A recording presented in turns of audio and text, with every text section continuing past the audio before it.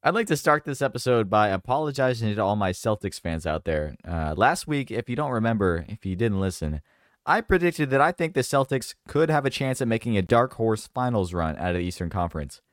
And say it ain't so, news breaks the other day, Jaylen Brown out for the season with a torn ligament in his left wrist. And then they lose a game against the Heat tonight. It's not looking good for the Celtics, so I don't know if the Hendo curse is real, but my bad, y'all. Lillard, long range three. Ah, it's good! Iguodala to Curry, back to Iguodala, up for the layup. Oh, blocked by James. LeBron James. It's off to Leonard, defended by Simmons. Is this the dagger?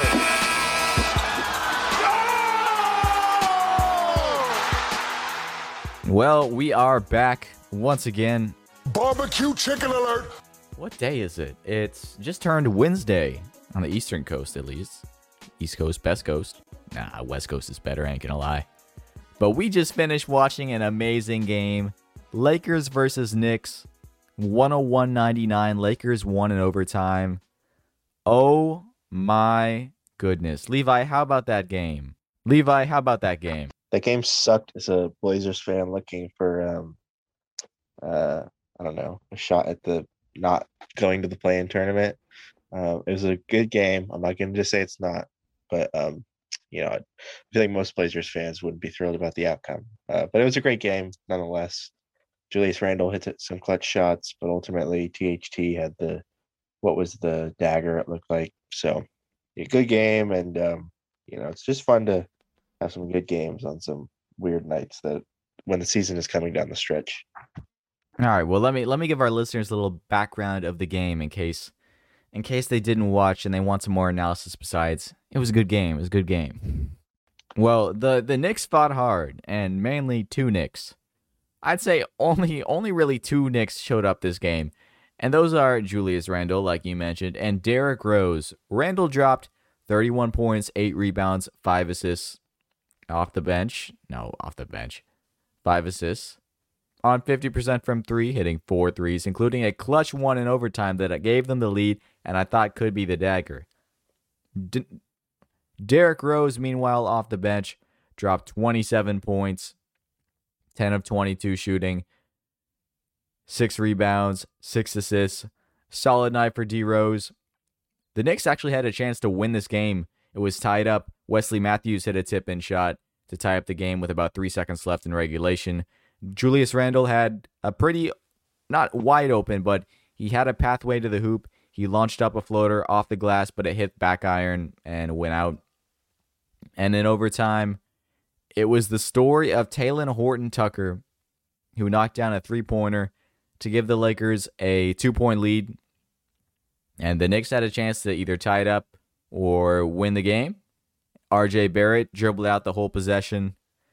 He was defended well and launched up a limitless range 3, hit the side of the backboard, hit the left side of the backboard, hit the left side of the backboard, and didn't even touch rim. So tough loss for the Knicks. Not really anyone showing up, especially RJ Barrett, who shot 2 of 13 tonight, including 0 for 7 from 3.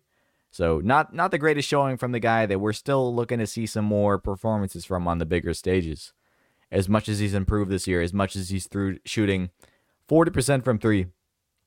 Got to see some more stuff from RJ Barrett in these clutch performances. The Knicks could have clinched a playoff spot tonight. Their first one since 2013, back in the Melo era. But unfortunately, we'll have to wait until probably the next time they play because the Celtics lost tonight. I don't know what the magic number is off the top of my head, but I'd assume if the Knicks win their next game, they're likely into the playoffs. And with the way the Celtics have been playing without Jaylen Brown now, should not have to wait much longer, Knicks fans. Before we move on, Levi, as a neutral viewer of this game, are there any takeaways or any key things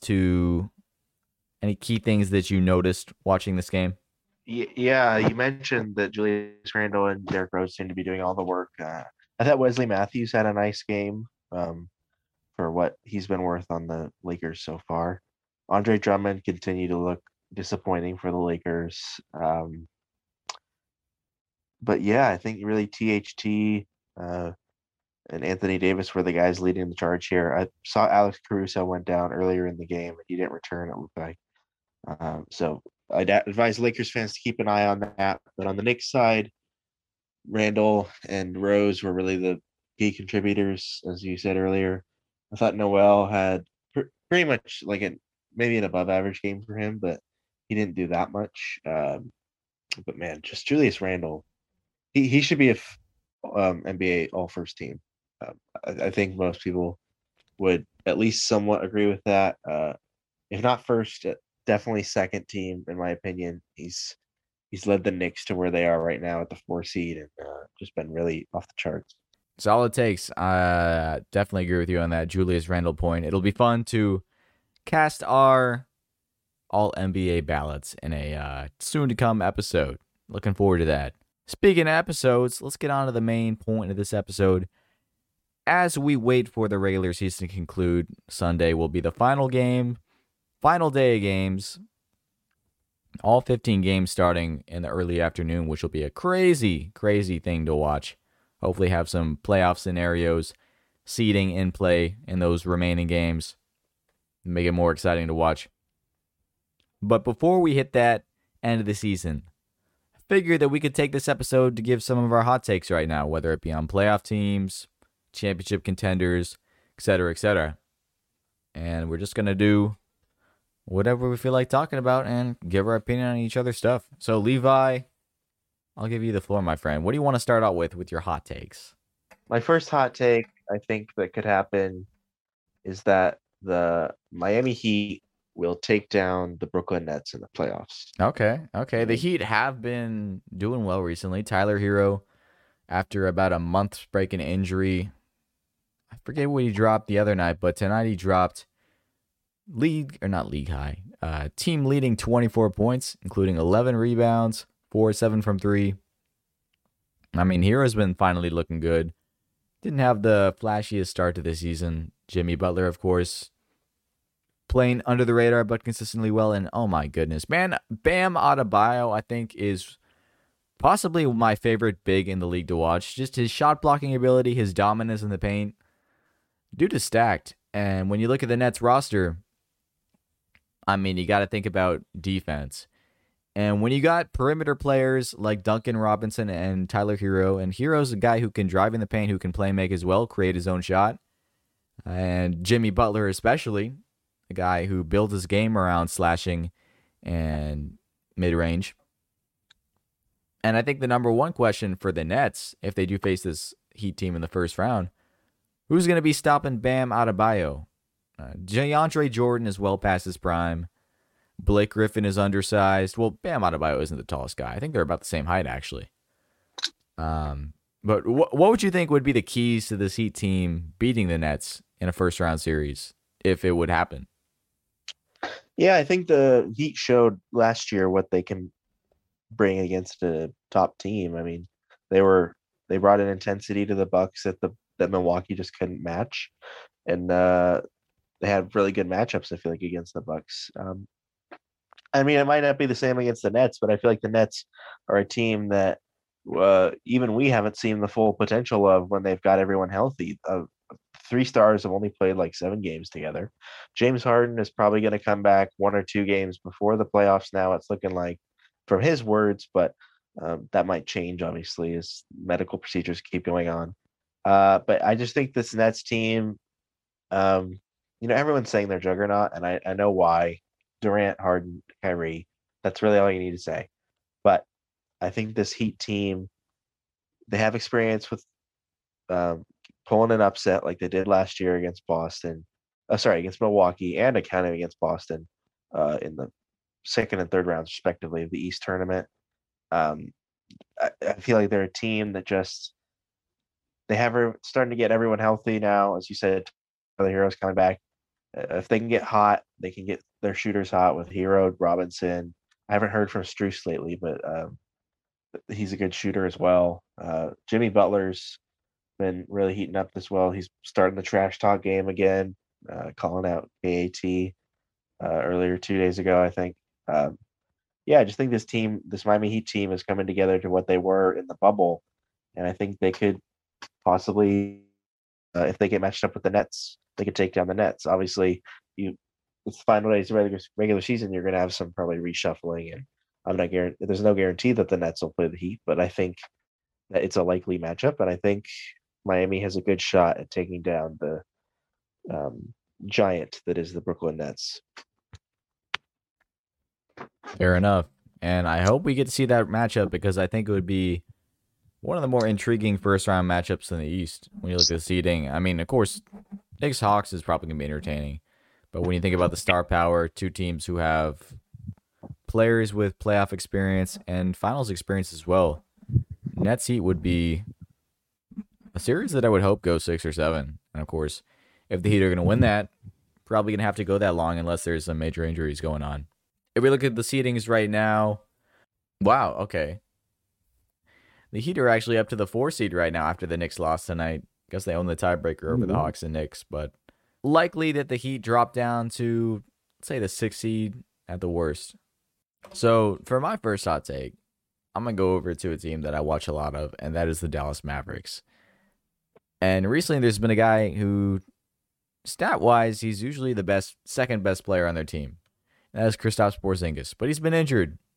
Porzingis has had a plethora of injury issues throughout his career, and this season, after coming off of the absences in the bubble playoffs, he looked all right. I mean, 20 points a game, 9 rebounds a game, 2 assists, block and a half, shooting about 36% from 3. I mean, on paper, Kristaps is a solid player, and he should be a good second option for Luka, but there's just something about their chemistry. There's been stories coming out. I think Cuban even said himself, like, Porzingis and Luka, they don't really have a relationship off the court. And I forget the comparison that I remember. I think it was Ian Eagle or someone was talking about the comparison that Cuban made, where he's had stars before that didn't really gel, but they still put it together come playoff time. But when I look at this Mavs team playing with just Luka, it kind of reminds me of 2018 Cavs team, where Luka's LeBron. He's surrounded by shooters, but he's also got players who are solid playmakers in their own right, whether it be Jalen Brunson, Tim Hardaway Jr. I mean, the similarities to the 2018 Cavs roster are questionable, but I'd say this version, bar Luka being worse than LeBron, the supporting cast without Porzingis is a better version than that 2018 Cavs team. I love Dwight Powell, what he's been doing. Of course, he didn't really look the same after his injury the other season, but he's been performing better. Willie Cauley-Stein's even been showing some glimpses of promise, doing more than just missing dunks and getting rebounds. All the hoopla aside, my hot take is that this Mavs team is going to have more playoff success if Kristaps Porzingis is injured. What do you think about that? Well, that's certainly an interesting take. I don't know. I definitely think the Mavericks have succeeded in games where Kristaps is not there. I can't remember a lot of games where Kristaps. I can't remember watching a lot of Mavs games where Kristaps was on the court. Yeah, I don't know. He's just a player that I don't think gels well in Dallas. And everyone was expecting these two to be together, and it's just not the right fit. I mean, I think having a player like Kristaps on the court can always help a team, but for this team, I just don't know that he fits their system, and I think you might be right about that. Porzingis is just a guy that has a very specific set of skills and employs them, I feel like, differently than what Luka and the Mavericks need right now. So yeah, I think it's a situation where the Mavs could be better off without Porzingis and have some addition by subtraction. Let me give some background to my claims to prove my point a little bit better. I feel like I should have done that before I said my hot take. I think, as we both said, Luka is a very ball dominant player. He likes controlling the offense, and I don't know. Porzingis is a guy who, when you look at him in New York, his 3 seasons there, including the best in his career, 2017-18 season, He only averaged about 4.5, 5 3-points attempted per game. But once he's come to Dallas, 2019-2020 season, 7 3-points a game. This year, closer to 6.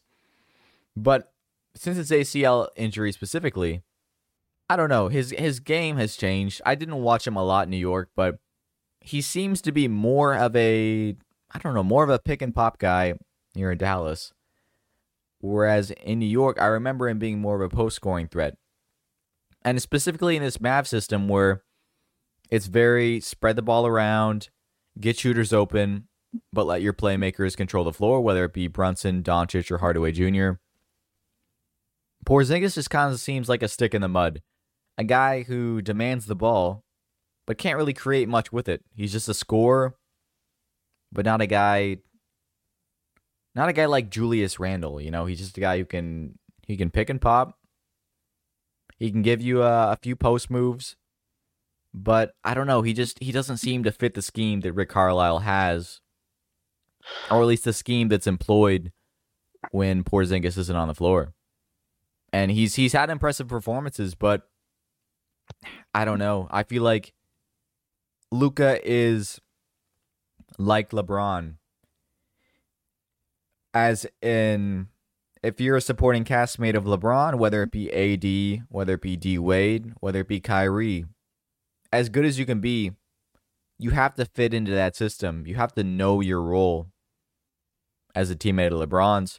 And I feel like almost everyone on the Mavs knows how to fit their role when it's Luka controlling the offense and there's no KP on the floor. But when KP comes into the game, when KP's in the lineup, there's just something off about it.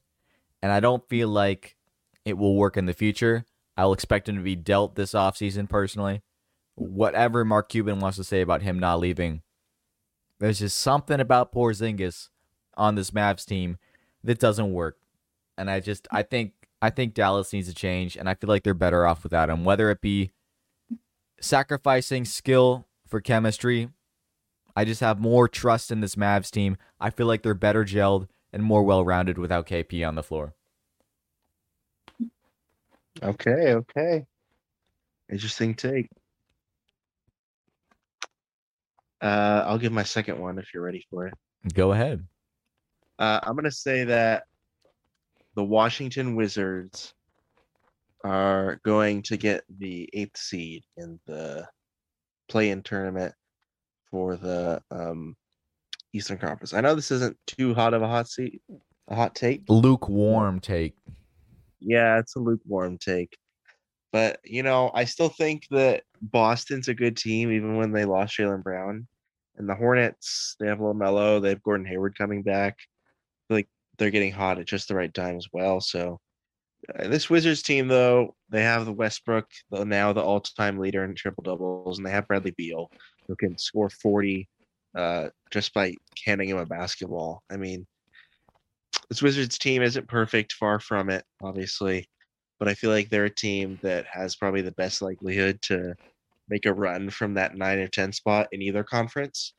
And they're the team that I feel like is going to take down one of the Celtics and Hornets and go on to play probably the 76ers in a first-round series. And I don't think they probably take down the 76ers, but I think the series would probably go past. I think it probably go past 5 games. That's probably the part of the hot take as well. I think the Wizards are going to make a run that it's not going to be long-lived, but I think it's still going to surprise some people. And I don't know. I just feel like Russ being in Washington wasn't that big of a story before he started doing all these triple-doubles. Like, I feel like people weren't focusing on him and Beal that much in the national spotlight just because they weren't doing well, I guess. That's probably justified. But, yeah, I think the Wizards are going to surprise everyone this postseason and make a run that not many people expect. I got to admit, the more I listen to that hot take, the more hotter it kind of seemed in my mind. The Celtics team, even without Jaylen Brown, they're still a solid team. They got Tatum, they got Marcus Smart, they got Kemba Walker, and I'm not counting them out forever, but I do think with the way Westbrook's been playing recently, as well as Beal, hamstring injury aside, he was on track to at least be neck and neck with Steph with a scoring title going down to the final game. But now probably it's going to go to Steph just because of that injury that forced Beal out of is going to force Beal out of a game. But this Wizards team has really been gelling recently, whether it be Daniel Gafford kind of coming into his own as a center, whether it be Rui Hachimura getting more minutes and kind of being under the radar as a sophomore in the NBA. Davis Bertans finding his stroke from behind the line, behind the three-point line. A little side note on that. Commentators use the verb stroke way too much talking about three-point shots in the NBA. Need to calm down on that, man. We don't need to hear about every guy having a really nice stroke in the game. You're like 60 years old. Understand some context clues, buddy. But I would agree with you that I think this Wizards team, I don't know if it's call them a lock for the 8th seed, but if the Celtics win over the Hornets, which that'll be a fun game, I think the Celtics still would win that, but they are kind of reeling right now, so who knows. But this Wizards team, whether it be Beal or Westbrook leading the charge in either of those games, it's going to be some high-scoring affairs, and I would love to see them against a team like the Sixers. Kind of reminds me of that Westbrook-led Thunder team that took the Rockets to, I want to say, 5 games, maybe 6. I think it was 5, though. But those series always feel longer just because Russ finds a way to come in clutch in crunch time, extend the game on a little bit longer. He had that one play against the Rockets where Steven Adams intentionally missed the free throw against the front of the rim, and then he passed it back out to Russ, who hit a 3 from the logo, it seemed like, who got the game from like a 4-point game to a 1-point game. I think they ended up losing that, but I don't know. There's something about Russ in the playoffs, even though he hasn't really had much success since 2016. He's just exciting to watch, and he can carry his team to look more promising than they really should be in reality. So I'll give him that. I respect that take. All right. For this next hot take, I'm going to give you the honors of giving me any playoff contending team, and I'll give you a hot take for him. So fire away, my friend. Let's do your hometown team, the Atlanta Hawks. All right. I'll give you a hot take for this Atlanta Hawks team. I think whether it be, it was tough, just because the Heat being the 4 seed now is messing with my mind because it's hard for me to pick any team over the Heat in a first-round matchup. Heat are the 5 seed right now. Sorry, I totally interrupted you. Keep going. No, I'm just thinking. No, I'm not mad or anything. I'm just thinking. All right, if the Hawks can stay at either the 4 or 5 spot, I'm gonna say they beat the Heat or Knicks in 6 games, and they take the Sixers to 7 games in the second round. I think this Hawks team is one of the most underrated groups of players in the league. I mean, Trae Young has been performing well since the All-Star break. Trae Young has been performing pretty well since the All-Star break. DeAndre Hunter has also been stepping up. Unfortunately, Cam Reddish is pretty much out for the season, it looks like. But DeAndre Hunter is finally back in the lineup. He's been averaging about 15.5 points a game this year, along with 5 rebounds, 2 assists.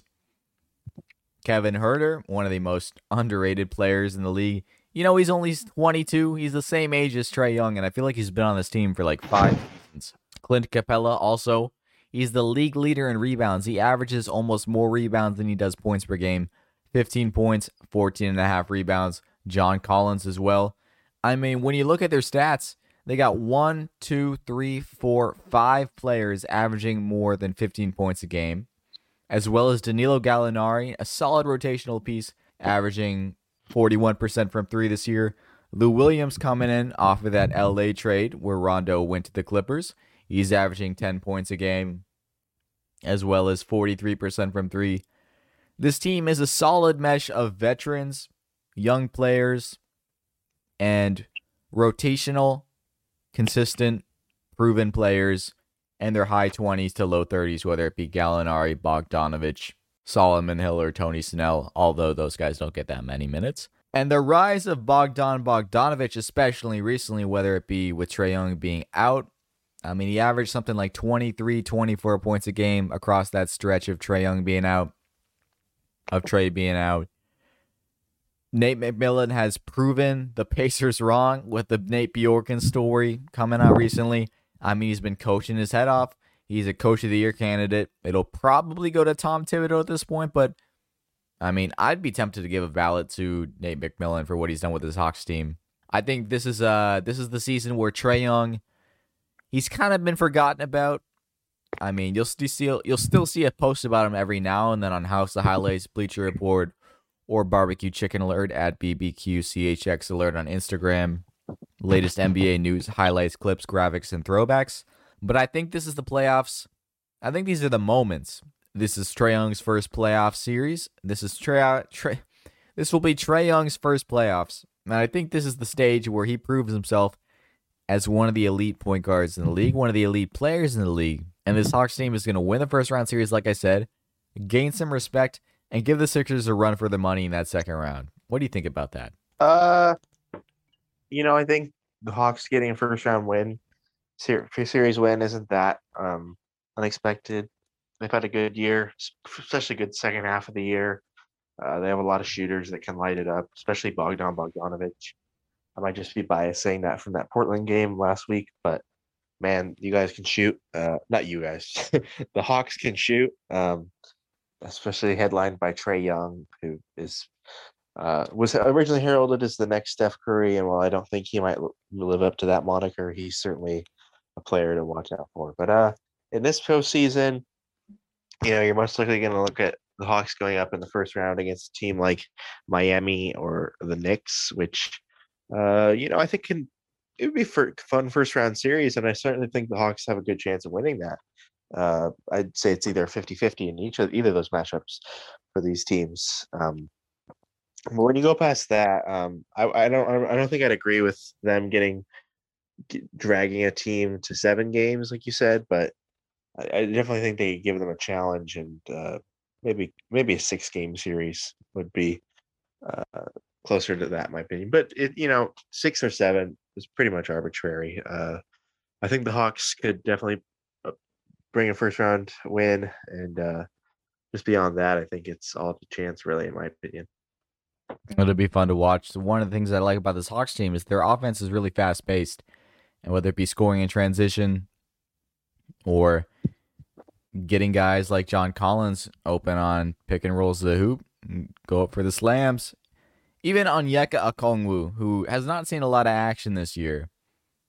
But when you look at his per 36-minute stats, 13 points a game, 9 rebounds a game, 2 blocks a game. The dude's solid. He's shooting about 64% from the field.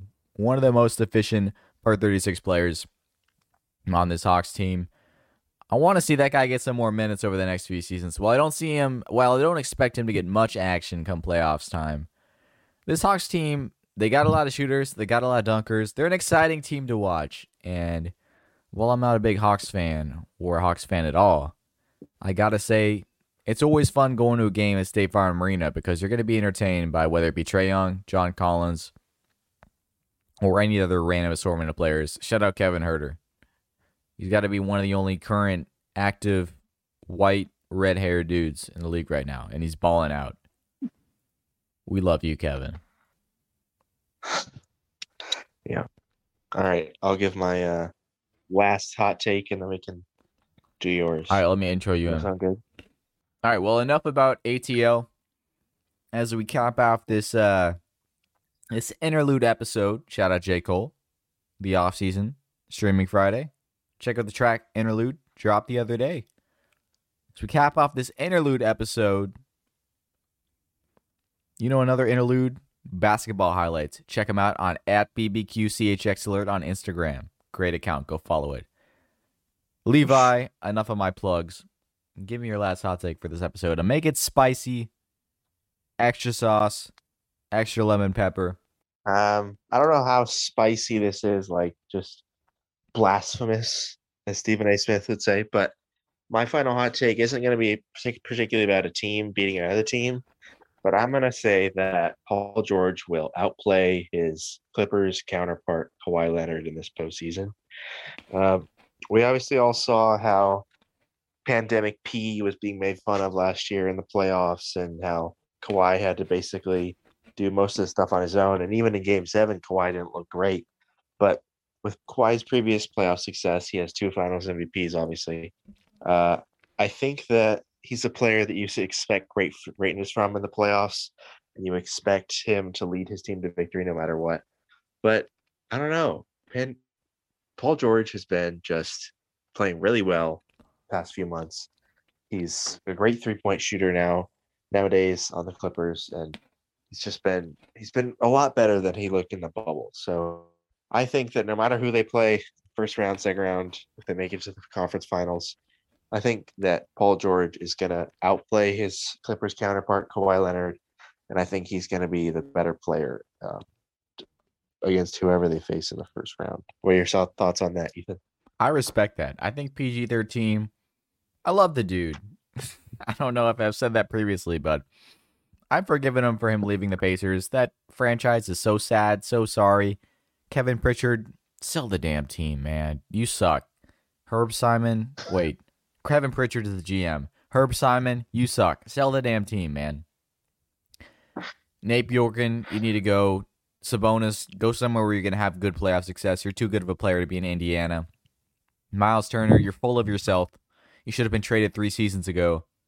Malcolm Brogdon, you sound like Obama, and you seem like a pretty good dude, so I'll respect you for that. But you're putting up 20 points a game.